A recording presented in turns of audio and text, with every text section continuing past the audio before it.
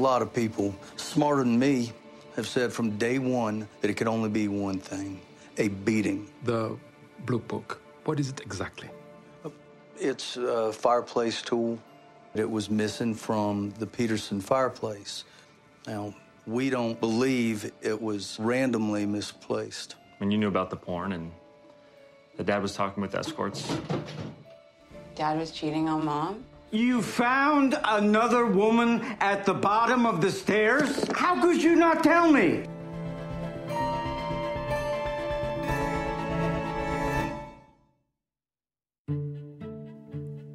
Welcome back to the Staircase Podcast. I'm your host, Nancy Miller.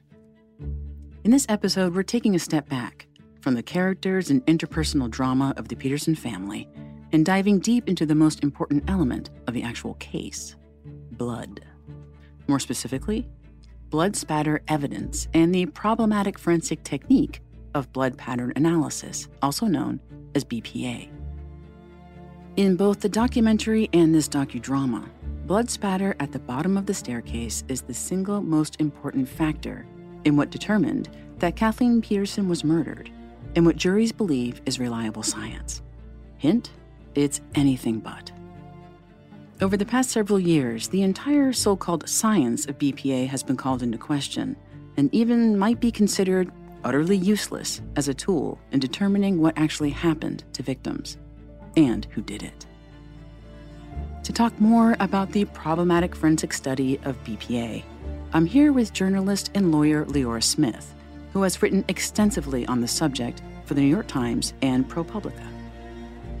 We'll talk about how BPA came to be, how it was integrated into courtrooms across the United States, and why it's so unreliable, and what might be done in the future to prevent its misuse.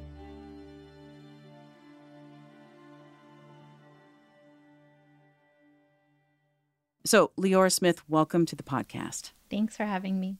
All right, but let's start with Crime Scene 101. What is blood pattern analysis, also known as BPA? Yeah, so BPA is a forensic technique. Throughout this interview, I'll refer to it as a technique and not a science for reasons we can get into later. It is a technique that crime scene investigators use. And what people will say is that they can come to a crime scene and look at the bloodstains and patterns left behind. And using those bloodstains, they can reconstruct what happened during the crime. So there's a number of things that analysts will say they can figure out using just the bloodstains. They'll say they can figure out where the perpetrator was standing. They've used it to say whether they think a victim was walking towards the perpetrator or away from the perpetrator. Mm-hmm. People will use it to say whether a defendant was at a crime scene. So often there will be arguments where someone says, oh, I have blood on me because I found a victim and I tried to help them. And the analyst will say, no, based on the patterns, I can tell that actually you were there at the time of the crime. You didn't show up afterwards. It's often also used to figure out whether a crime was a murder or a suicide. So all these many different things that analysts will say they can figure out just from looking at the bloodstains at a crime scene. Okay, so we're going to establish the difference between technique and science in a moment. But I'm curious, how did you start writing about this topic? So I got writing about this topic in a bit of a strange way. I didn't ever set out to dig into the technique of bloodstain pattern analysis. Mm-hmm. I work as both a lawyer and a writer. And before I was in law school, I worked on documentaries. And while I was in law school, I became very interested in the way we tell stories about the justice system. So after I graduated, I worked as a research fellow with ProPublica. And I was assigned to work with a really incredible reporter, Pam Koloff, who was looking at the story of a man named Joe Bryan. Joe Bryan was a beloved high school principal in Texas who was convicted of killing his wife and maintained his innocence for more than 30 years that he was in prison. The main piece of evidence that put Joe at the crime scene was a flashlight and testimony that was given by a BPA analyst saying that Joe was there the night his wife was murdered, while he always maintained that he was many miles away at a conference. What was sort of testified was that he had driven back in the night, killed his wife, and then driven back to the conference in the morning.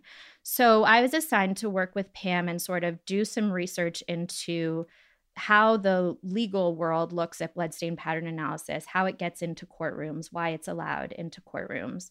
And specifically, she was interested in the training of the BPA analyst who testified at Joe's trial. This analyst had taken a 40-hour course learning about bloodstain pattern analysis. Wait, I'm sorry. Did you say 40-hour, like 40? 40 hour? Okay.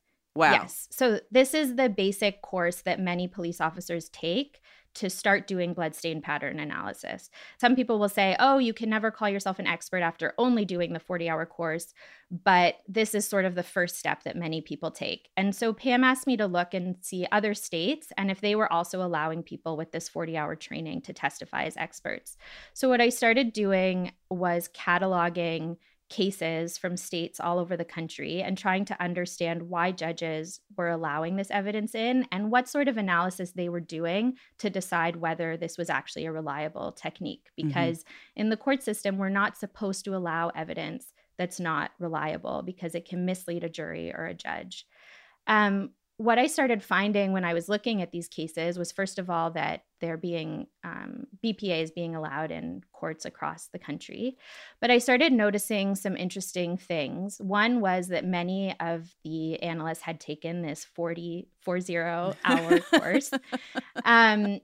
The other one was that judges are supposed to look at whether a technique is reliable, but they weren't really actually analyzing the technique itself. What I found them doing was they would look at what I came to call these markers of reliability. Okay. So they would say BPA is reliable because there are national courses in it. BPA is reliable because there's a journal of bloodstain pattern analysis. It's reliable for all these reasons because there's a professional society of bloodstain pattern analysts. So they were looking at all these sort of markers without actually looking at the technique itself. And the last thing that was of note is many of them referred to the same person, who was a man named Herbert McDonald, who's sort of, we can get into this more, but kind of created the modern practice of bloodstain pattern analysis. And what's interesting about Herb is that he also created these sort of markers of reliability. So Herb sort of created the method, then he created the national courses, then he created the professional society. And so it was all sort of built on this bed of sand and no one was actually looking at the technique itself. Right. It's like a diet where in order to be on the diet, you have to buy the food. And then the trainers who are on this also, I get it. It's a system that keeps feeding on itself. Yes. All right. The origin story of BPA is shocking. Because, again, it goes back to this perception that it's this rigorous, provable science. But tell us about Herbert Leon McDonald. Yeah. So I will say that, we found cases as far back as the 1800s where people were sort of looking at blood at the scene of a crime and making some inferences about it. You can say, well, the victim was here because here's where all the blood is. So Herb didn't sort of pull this out of a hat. This was something that was happening, but I would say that he's very much the sort of pioneer of the way the technique is practiced today. So who was Herbert McDonald? He lived in upstate New York. He passed away a couple years ago, but I spent quite a bit of time with him before that. So he lived in a town called Corning, and he was a scientist. He had, I believe, a master's degree, and he studied chemistry. And while he was doing his graduate degree, he, I believe he apprenticed or he spent some time working in a forensics lab, and he was very interested in forensics. When he finished his degree, he began working as a chemist for Corning Glassware, who make those sort of famous casserole dishes. Of course, yes. That was the town that he lived in. He was working for them, and he was sort of moonlighting as a forensic scientist. Herb actually had quite an extensive laboratory in the basement of his home, and that was where he would do a lot of his forensic work. And what era are we in? Are we in the 1960s? Is it like the sort of dawn of a forensic era, or...? Yeah, so this would be in the 1960s. And in 1971, Herb got some money from the Department of Justice to write about the experiments he'd been doing with bloodstain pattern analysis. So he was really fascinated in what you could learn using blood at a crime scene. And he did all sorts of experiments. He would do things like dropping blood on different surfaces. So he would drop blood on tile, and then he would drop it on a napkin, and he would take pictures of the way that blood moved on different surfaces. He also would do some more gruesome experiments. He talked about experiments where there were dogs that were sick, and so he shot the dogs and killed them and recorded the blood spatter. He later would do experiments where he would pour blood into a woman's hair and ask her to shake it around and record the patterns. You know, Herb was a smart person. These experiments, I would say, were maybe kind of fancy high school science experiments. Because he saw himself sort of on the vanguard and needed to do these experiments because plenty of important science has been invented in a basement by a chemist. But what you're saying is he needed to do these kind of rough experiments because it was like a science that he's developing himself. Yeah, so I think he probably saw himself as starting to catalog what different blood stains looked like because that didn't exist. So he's saying, you know, if we find a blood stain on a cotton t-shirt, we should understand a little bit about how blood moves on a cotton t-shirt. So I'm going to go take a dropper and put it on a cotton t-shirt and see what happens and start cataloging it. Herb was also an excellent showman. I would talk to people who had been in a courtroom 40 years ago and still remembered sort of the show that he put on.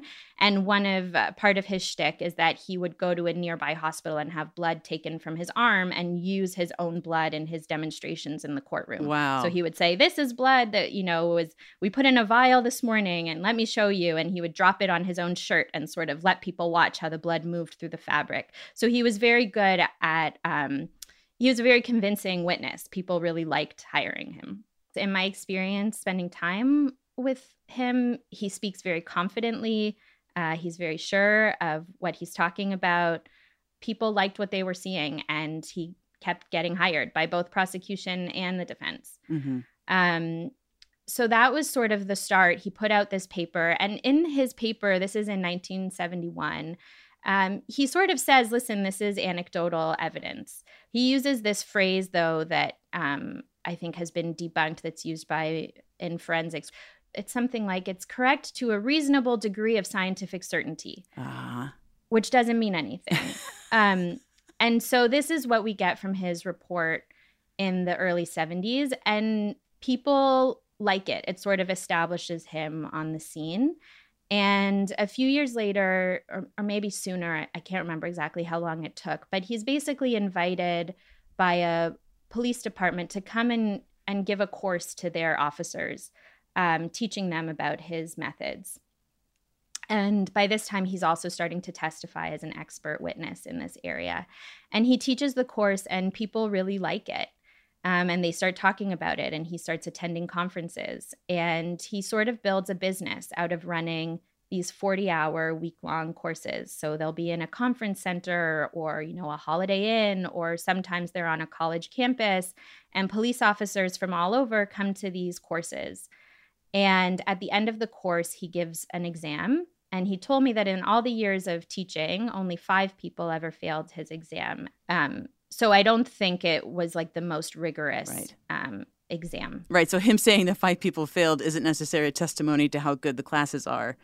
It's how solid the technique is, right? Okay, I get it.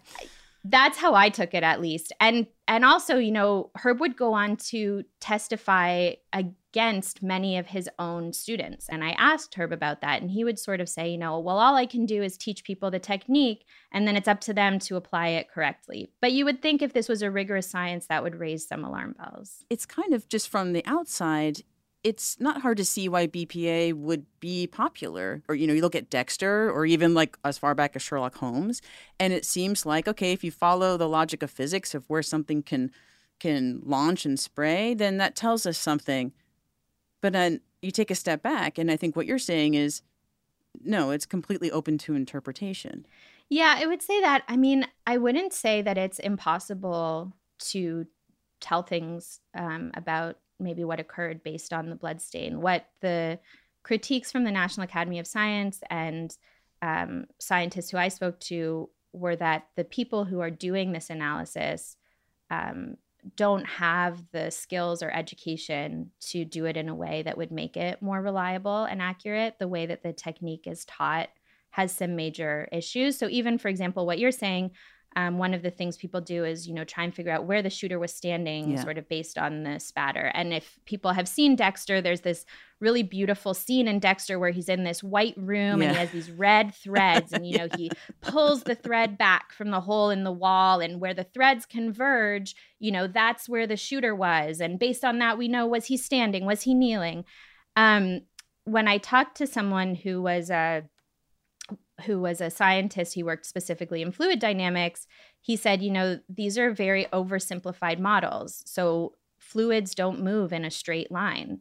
There's gravity. Gravity is not accounted for. There's the weight of the fluid, which, let's say there's some flesh mixed with the fluid. There's the amount of fluid. All of these things impact the trajectory. So he said, if you just pull back and use a straight line, you're really going to insert a lot of inaccuracy into your calculations. So back in 2002, when the Kathleen Peterson murder case was first tried and Michael Peterson was on trial, at that time, blood evidence was considered valid. It's valid science. They had experts, dueling experts, describing how it could happen, how it couldn't have happened. But you mentioned in 2009, that changes when the National Academy of Science sort of comes out with this statement. Let's talk about that, what happens in 2009. Sure. And I'll just say off the bat, in 2009, I would say things should have changed. I don't know that they did change. Okay. So the National Academy of Science, basically this was a large effort. There had been concerns raised about a number of forensic techniques, from bite mark evidence to arson, the way people look at figuring out whether a fire was arson, all sorts of forensic techniques that had been called into question. So a sort of task force was brought together that included lawyers, it included scientists, it included sort of all the people from professions that touch on forensics, to look into sort of which techniques are legitimate and in which ways they're legitimate, and any concerns that there should be about different techniques. And so they had a section on bloodstain pattern analysis, and the conclusion was basically, yes, there are things that you can tell. A person who's conducting bloodstain pattern analysis should have a good understanding of things like mathematics, physics, fluid dynamics, which many experts who are so-called experts who are practicing this don't have a huge familiarity with those areas of study. Mm-hmm.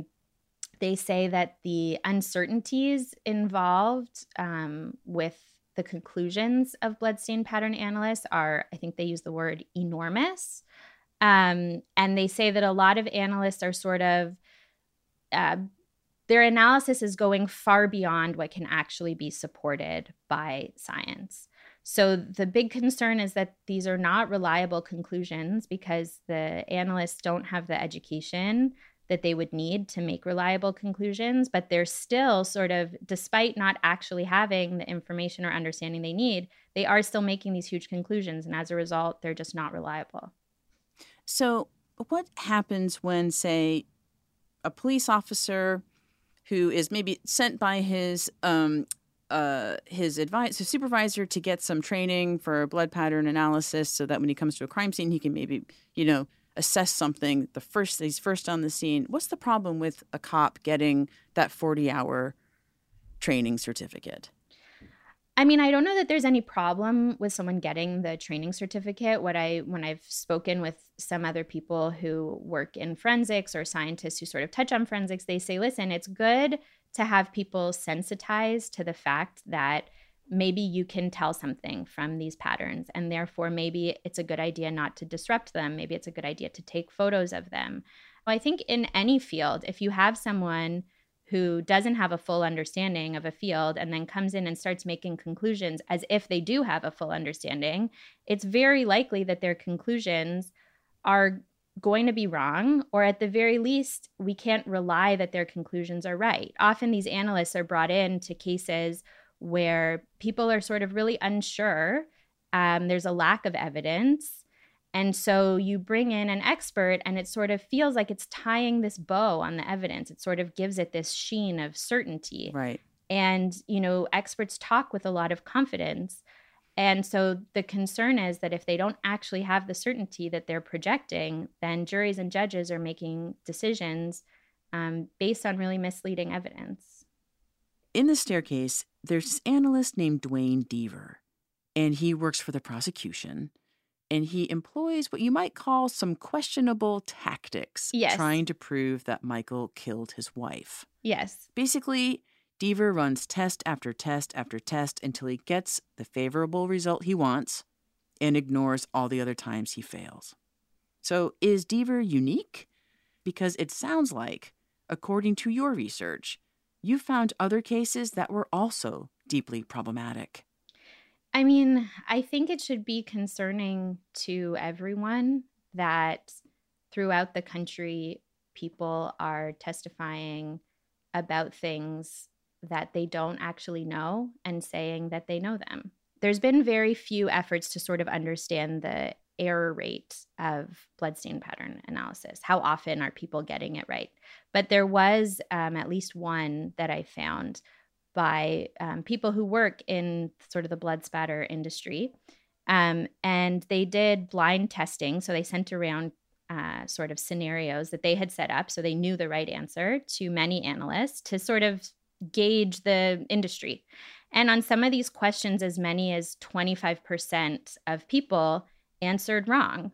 So that's 1 in 4 people. So, what if you're the person who's the defendant in a trial and you get the one who's getting it wrong? And they're saying it so confidently.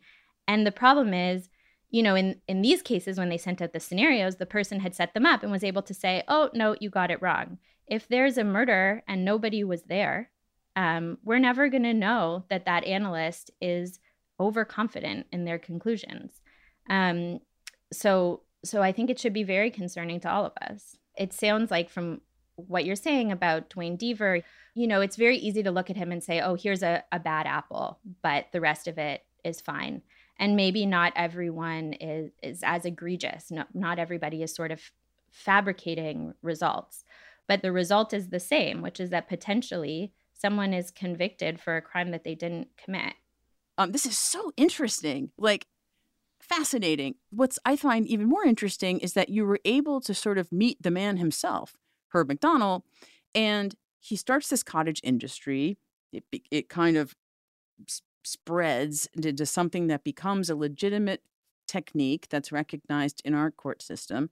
And you have an opportunity to connect with Herb before the end of his life. So what was his take as an older man who can now reflect on his legacy? What did he have to say about blood pattern analysis and what's wrong and what's right with it? My experience with Herb is that he was extremely proud of the work that he did.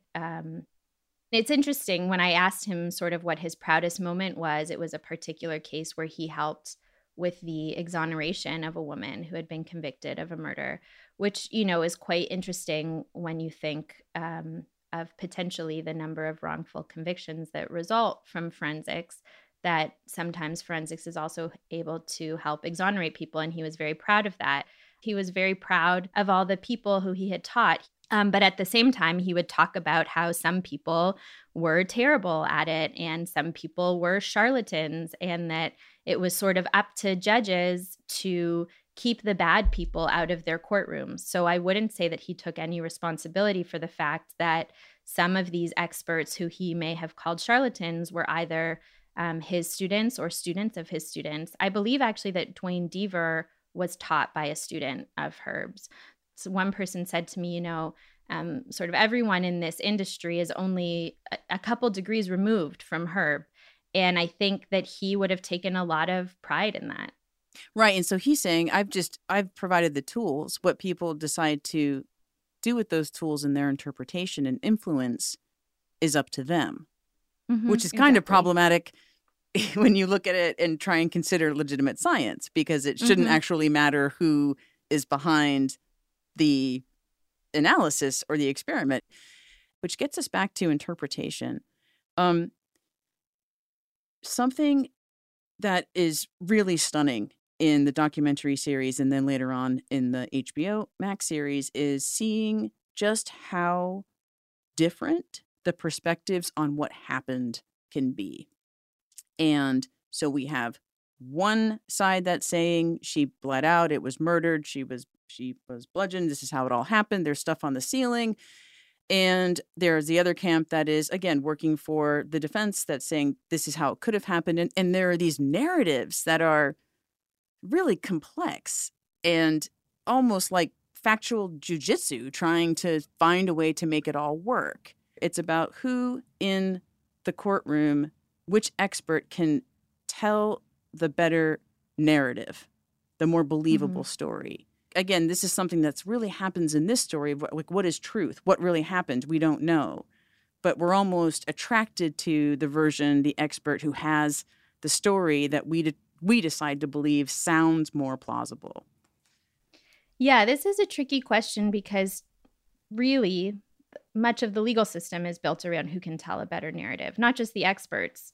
You know, do you like the prosecution's story or do you like the defense's story? The lawyers for both sides are going to spend a lot of time on their opening arguments, which lay out the narrative that they hope will stay in your head. And if one of them is a better storyteller, maybe you're drawn to it. And it's also a concern when it comes to forensic experts. They're going to be drawn to that, especially when they're in this very overwhelming, very scary situation where they're being asked to choose a person's fate, and you're looking for someone who can give you some certainty so that you don't go home and feel stressed about whether you made the wrong decision. So I think it's narrative, it's the person who's telling the story. All of these things come up when it comes to a forensic expert, for sure. So despite this sort of contemporary perception that more than ever we're relying on evidence and forensic science to determine whether or not someone is innocent or guilty, it sounds like fundamentally it is still about spinning the narrative. Yeah, I think if this was a science and it always came out with the same answer, then we could say, oh, look, science is answering questions for us about crimes. But given that it's possible to have two experts who say completely different things, then I think we have to say that really we're relying on forensic narratives more so than forensic science. Is there any type of movement to try and push these techniques and the pseudoscience out of the court system? Or is it just kind of stuck there despite evidence that it's not the most reliable way of assessing a crime? Yeah, I think there's a real challenge in the legal system because of the way our legal system is set up, which in some ways is very oppositional to science. The way that court cases are decided is based on precedent. So judges look back at what other judges have done, and they have to make their decisions so that they sync up with and build on past judges' decisions. Judges are allowed to break from precedent, but generally, you are supposed to adhere to it. And I think this is one of the reasons why it's been so hard to get these techniques out of the court system. Let's say that we progress to a place where some of these questionable practices are removed from the courts. What are we left with? DNA and witness testimony? I mean, that's a huge question about, what is a system of justice that we want in the world that we live in?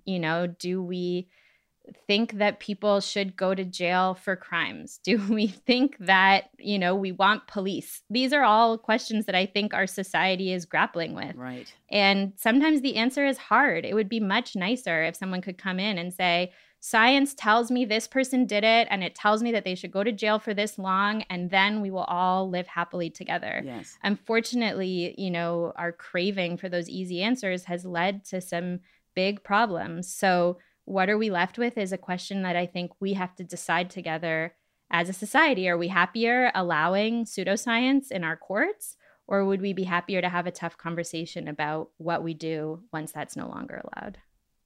Well, it has been a really informative conversation. Thank you so much for joining us on the podcast, Leora Smith. I really appreciate your time. And I think it's going to get a lot of people thinking, especially people who follow true crime, thinking about everything they see in the criminal justice system that's presented to them as so-called science, and reevaluate how we look at innocence and guilt. So thank you. Yeah, thank you. Now, writing an original series pulled directly from one's own imagination is hard enough. But when a series is actually based on recent historical events, there's a whole different level of accuracy and fidelity to the facts that's expected. And you might be tempted to think, there's a 13-hour-long documentary that seemingly covers every square inch of this story. What more could be out there? The answer is a lot. And that's where the production's researcher, Michael Matthews, comes in. Michael Matthews, thank you so much for joining us on the official companion podcast to The Staircase. Great, thanks. It's exciting to be here. I am utterly fascinated by your role because it's one of those things that is the underpinning of this entire series. But nobody would know that except you're here now on this podcast. So, Michael, help us understand what a researcher does on a series like this. A researcher basically is somebody who can't make anything up. And that was very important with this series because it's a true crime series. And I think that the story was so fascinating in its true form. The more we delved into it, the more rabbit holes there were to follow. And it was also good since the documentary had been made about the defendant and the prosecution and their contemporaries. The documentary doesn't get too deep into the documentary itself. So it was important to sort of look at who were the documentarians, what was their relationship with Michael Peterson, with the prosecution, with David Rudolph. And then since the story had evolved so much since 2003, there were different theories as to what might have happened. Yeah. Those are not so much captured in the documentary. So it was sort of important to get an oral history, but also to do some forensic fact-checking. Well, Michael, I'm going to get into all of the people that you spoke with over the course of putting the docudrama together. But first, walk me through what happens. Does the phone ring and it's Antonio Campos on the phone and he's like, we need you to research and basically reinvestigate this whole case from a narrative perspective? What's the entry point for you in a project like this? The only thing I knew about The Staircase was my roommate in college saw The Staircase in his mid-20s and abandoned a pretty good career as a documentarian to become an attorney. Wow. I didn't know the beginning, middle, or end of the story at all. And the first thing was watching the documentary itself. But you're right, it was basically like a phone call in the middle, I think, of January, asking if I wanted to work with Antonio, whom I hadn't met before. So you have been a researcher on other television projects, or is your background in journalism? I started basically in doing basically what I guess would be called science writing for a foundation, and then worked in publishing as a researcher. And then through those channels became basically a series researcher with an emphasis increasingly, it seems, on true crime. So you get the call, you're being asked to research a thoroughly well-documented documentary series for a docudrama top to bottom. You're basically the Ron Jarrett of this whole series, who Ron Jarrett was the original investigator in the actual Staircase documentaries. Where do you start? You watch the documentary, and then what? Antonio, I would say, was the Ron Jarrett for at least 10 years so far as thinking about how this could be a series. So what's exciting is when you speak to somebody like Michael and you hear him tell something that you haven't heard before, you know, having read his books or seen interviews. Wait, let me just, before we, I just need to hit the pause button. You spoke with Michael Peterson and he told you something no one's ever heard before? I'm not saying that these are, oh my gosh, we suddenly solved the case. I understand. When you get this sort of a sense of enough of a level of trust that the interviewee feels that they're being listened to and isn't being judged.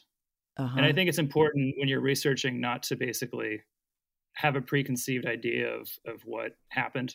You're trying to giving people the confession booth. What happened? How did you feel about it? And people will open up much more so than I think they would open up if they're speaking publicly, even though they know that what they tell me eventually is going to probably filter into the public space at some point. It could be a little bit creepy, honestly. Sometimes you feel like, since these people are private citizens other than the documentary, that you're finding things about their personal lives that are sensitive. So you try to respect that. I mean, I have the perfect example right here from episode 3, which is Martha Ratliff, who's the youngest sibling. And in the docuseries, which we didn't see so much in the documentary, was an exploration of her sexuality and how she was potentially self-identifying as queer in the series. Was that something that you explored with her in a conversation, or was this gleaned in another way? I think I sent an email at some point, or I made an attempt to contact her, and she wasn't interested in speaking. It's something that came up in conversations with other family members. I think she was in a newsletter at some point. It was basically enough in the public sphere that we felt that it wasn't something that was intended by her to be kept from other people. And I think the reason why it wasn't in the documentary itself was it didn't really have that's subjective. It was a decision by the documentarians, basically, not to show. And there's a lot that the documentary doesn't get into about the personal lives of the children. There's so much to uncover in this conversation, and I think the thing that I really appreciated, and I think viewers will too, is in previous episodes we get to really see the family, the whole family, the Peterson family, together, in that dynamic together. And that includes the siblings. That includes one of the most critical figures in the whole saga, and in real life, is Kathleen Peterson herself. How did you go about getting information about her and what she was like, potentially, to bring a character that Toni Collette brings to life on screen? There was so much about the family that I thought was relatable. And I'm speaking more as just sort of an observer, not so much as just as a researcher, that I thought that empathy was a very important piece to this, that this was a family that was going through, an adolescence for the kids, young adulthood later on. So we're seeing a family sort of grow over, I guess, 15 years. Kathleen was sort of, I think it was very important to make sure that Kathleen, although her voice wasn't going to be available, to us, to sort of hear what she was like as a person and hear about it from people who knew her as neighbors and as colleagues. And I think that everyone in the room really felt an emotional connection, that Kathleen was sort of the absent hero in this story, that she was the one who emotionally brought the family together. And it's amazing. The first conversation I had, I think, or second, was with David Rudolph. And I like speaking with David. David likes talking about this case. And that was special to hear him sort of open up about, in a colorful sort of way, the saga. David Rudolph is, of course, Michael Peterson's lawyer, and has been, even all these years later, really emotionally connected to the family and the outcome of these cases. So David is able to basically talk about the family and talk about the case in a very storytelling way that he's comfortable with, while also respecting the confidentiality agreement he has as an attorney with Michael. David told me that David Rudolph had met Kathleen actually a few years before her death. Michael and Kathleen and Todd had met with David Rudolph in the earlier mid-90s and spoke with David about coming on to be an attorney for Clayton Peterson, the oldest, to represent him in the case, which you do not hear about in the documentary, but you will hear about in the HBO series. Okay, I am just so intrigued by all of these connections. They'd already met David Rudolph, and then Kathleen Peterson was the first female engineering student to ever go to Duke, which is where Clayton, the prodigal son, was also going when something seriously derails his life. And you are right, there are lots of things that people will understand later in this series were never ever shown in the documentary. Also in the documentary, we only ever see these kids as these unflagging, supportive figures who are deeply devoted to their dad. But what I like about here is they're allowed to question the story he's telling them, and even argue amongst themselves about his guilt or innocence.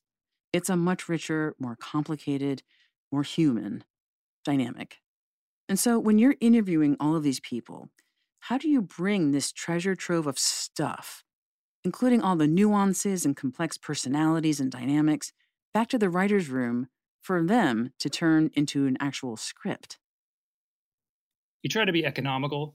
You try to basically cut right to what was the image. So, for an example, Kathleen, I spoke with a good friend of hers and a colleague of hers from Nortel, and Kathleen would do things like buy Dilbert toys for her, middle managers.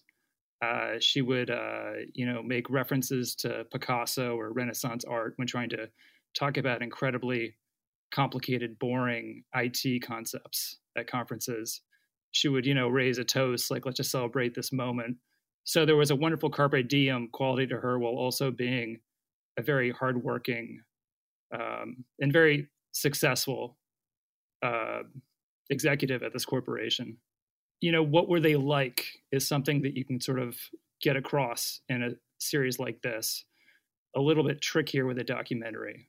Did you ever ask about Michael and Kathleen's relationship? It was something that David really dove into pretty quickly when I spoke with him. He said, I was so impressed hearing about this wonderful marriage that Michael and Kathleen had. I think he said I was frankly jealous. It sounded like the perfect marriage. Mm-hmm. I think that was an interesting trajectory to this. And I don't think you get that quite in the documentary as much. You're not really sure, is this David's personal feeling or is this part of his strategy for Michael's defense? I think it actually was quite more personal than you realize in the documentary. So it was interesting to hear that in his own words, speaking with him one-on-one. How do you balance facts and then put those into a compelling narrative, composite characters, things that just have to be, moments that have to be an express train just to get through to the next episode? Is that something that you had to think a lot about? Well, fortunately, 8 episodes isn't quite an express train. You have latitude to let it breathe. I could just listen to Michael, for hours. I think he's a great storyteller. He likes telling stories. And I think that's why a lot of people, personally, outside his family, admire him and like him. He's a novelist. It also hurt him very badly with this. Freda Black said, how can you believe anything he says? He's a novelist. Mm-hmm. And sort of at one point in the trial, he makes things up for a living.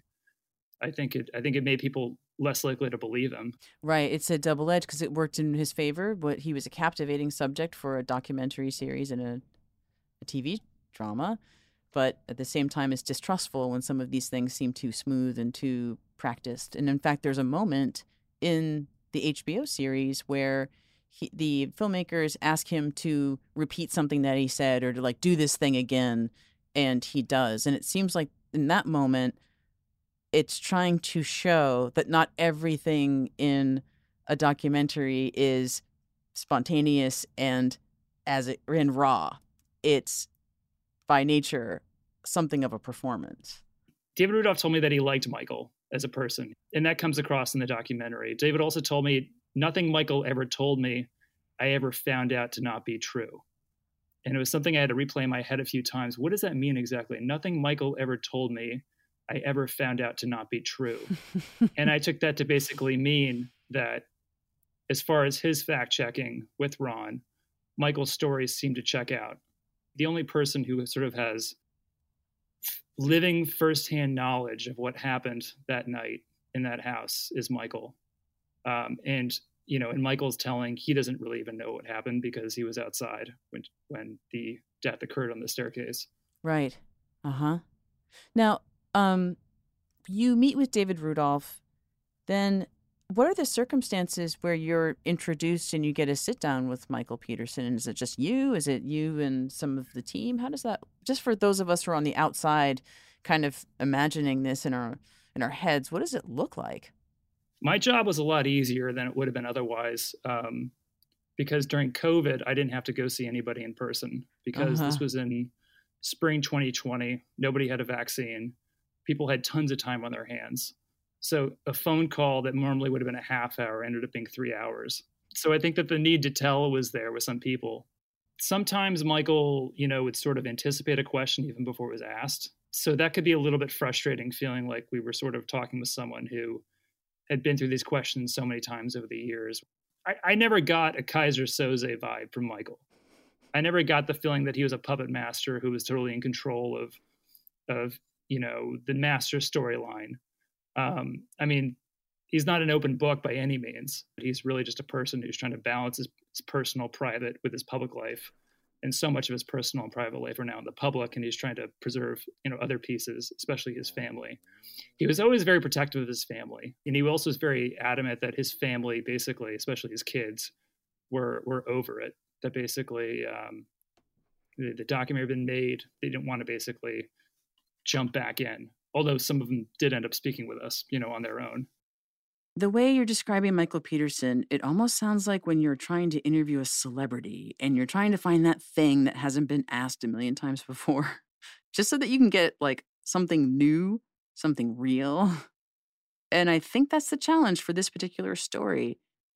This saga has been told so many times, and you have to find a way to present something that's richer and deeper than they've ever seen or heard before. So that when people watch this series, they're like, oh, this isn't just a retelling of a documentary. Speaking of the documentary, I'd love to know, did you ever get a chance to talk to Jean-Xavier? And were there any moments that you can share with us? I really enjoyed speaking with Jean. Jean is not, an advocate for Michael's defense. Jean is an objective documentarian, or at least tries to be. I mean, nobody's purely, 100% objective, obviously, but he said that I gave up a long time ago trying to discover whether Michael was innocent or guilty. I don't know what happened that night. Was the production ever able to get in to see the real staircase? It's a very, very treacherous spot. I was on the phone call, after being able to get an art director person to take a look at the real staircase. She said these staircases are an accident waiting to happen. It's remarkable that they were code. It was a building built in the 40s. I don't think the staircase was intended for the future owners of the house to use. It seemed like it was more something for, sadly, a housekeeper or a cook or something to go up and down. There wasn't a lot of thought or care put into these, as opposed to the front of the house, which has a beautiful, much more elegant staircase. So we may not understand how treacherous it is until you actually did the measurements. I helped coordinate it. I didn't go in myself. Yeah. Of course, I understand. But your research included getting the actual measurements so that what we see in the series is real. Well, true to life. True to life and real are two things that I think we're going to keep circling, because it's hard to know what's real when we're talking about a lot of this subjective stuff anyway. Now, so something that I've never seen, and I've only seen either depicted in the documentary itself or in the series, which was very deftly handled, are the actual autopsy photos. Did you have access to a lot of anything that, like her photos, other things that we wouldn't have been privileged to see in your research?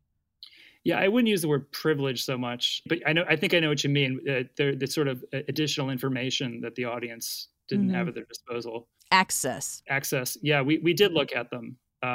We were able to basically look at a lot of what was in the prosecution's file, and a bit of the defense's file.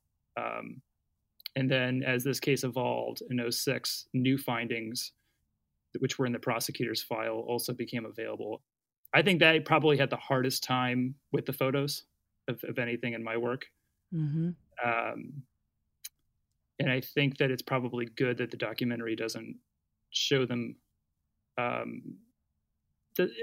thought it was rather respectful the way it was depicted in the documentary. Mm-hmm. I know the family members don't like to see the photos, in books or in film. You do sort of, though, have to look at them to sort of get an idea of what these people are talking about. So it sort of comes with sort of responsibility, I think. Well, and it was so pivotal for her sister, for Candace, and for her daughter. It seemed like those photos and the amount of blood seemed to be so pivotal for their decision. Or am I just telling the narrative that I heard in the documentary? It's true. I think that it's the Pandora's box was the family was learning that Michael was having extra marital relationships or extramarital sex with people other than Kathleen, which was shocking to them in December. And then within days, they're seeing the photographs, the autopsy photographs of Kathleen. Losing trust in Michael and then seeing how gruesome the photos were had to have a huge impact on their decision.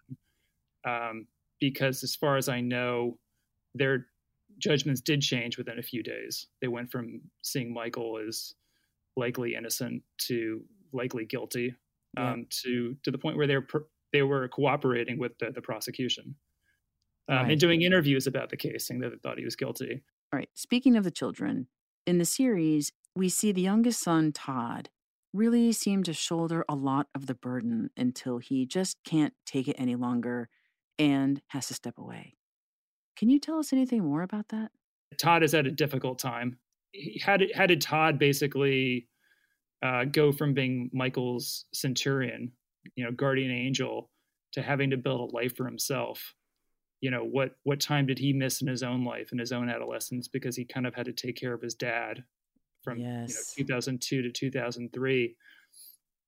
Clayton certainly had a hard time, but Clayton at least, was in a relationship with his now wife, had a life of his own in Baltimore, was able to kind of step into adulthood without the same burdens, I think, that Todd did. You sort of get a sense that he is trying to build his own identity separate from this story. In the series, Martha at one point tells her father that there's no room for her. She's exploring herself and her sexuality. She wants to come out and share her life with him, but there's just no room for her. No room for any of his kids, actually, to share anything with their dad, because it's always about dad and his shit. But eventually, even that changes, right? I think he probably had to realize, or the family certainly realized, that he was no longer the special project that everybody had devoted so much time to taking care of. They kind of had to move on with their lives. Michael no longer being the center of attention, no longer being in, a documentary every day. That's something we don't really see so much in the documentary, but there's a huge opportunity for the series to sort of take the camera back beyond the camera and say, what happens to a person after they're no longer in this privileged spotlight. Other family members have to deal with their own stuff. Does he have a capacity in him to, listen to them in the same way that they listen to him?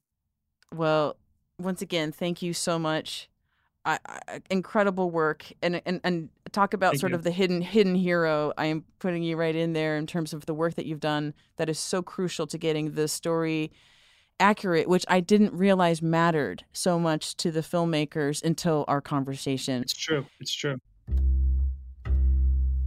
That's it for this episode. Thanks to Leora Smith and Michael Matthews for joining us today. Creator and showrunner Antonio Campos returns next episode along with a new voice from the writer's room, Emily Kazmarek. We'll also speak with actor Michael Stuhlbarg, who portrays defense attorney David Rudolph. That episode drops along with the next episode of The Staircase on Thursday, May 12th. I'm Nancy Miller. The Staircase podcast is produced by HBO Max in conjunction with Campfire Studios, in association with High Five Content. Special thanks to Moses Martinez at Loud and Strong Studios and David Urzua at Studio Awesome. The Campfire team includes executive producers Ryan Alexander Steiner, Rebecca Evans, and Ross Dinnerstein. High Five Content's executive producer is Andrew Jacobs. Our senior producer is Brandon Phibbs. Our coordinator is Mary Auld. Editing and mixing by Robbie Carver. Music from the series The Staircase by Danny Bensi and Sonder Jurians. Legal by Diana Palacios. A special thanks to Moses Martinez at Loud and Strong Studios. And a very special thanks to you, our listeners. We wouldn't be able to do this without you. So, if you like the show and you have a minute, please review and rate this podcast on Apple, Spotify, or wherever you get your podcasts. Thanks. It really helps people find the show. You can also stream this podcast on HBO Max. See you next episode.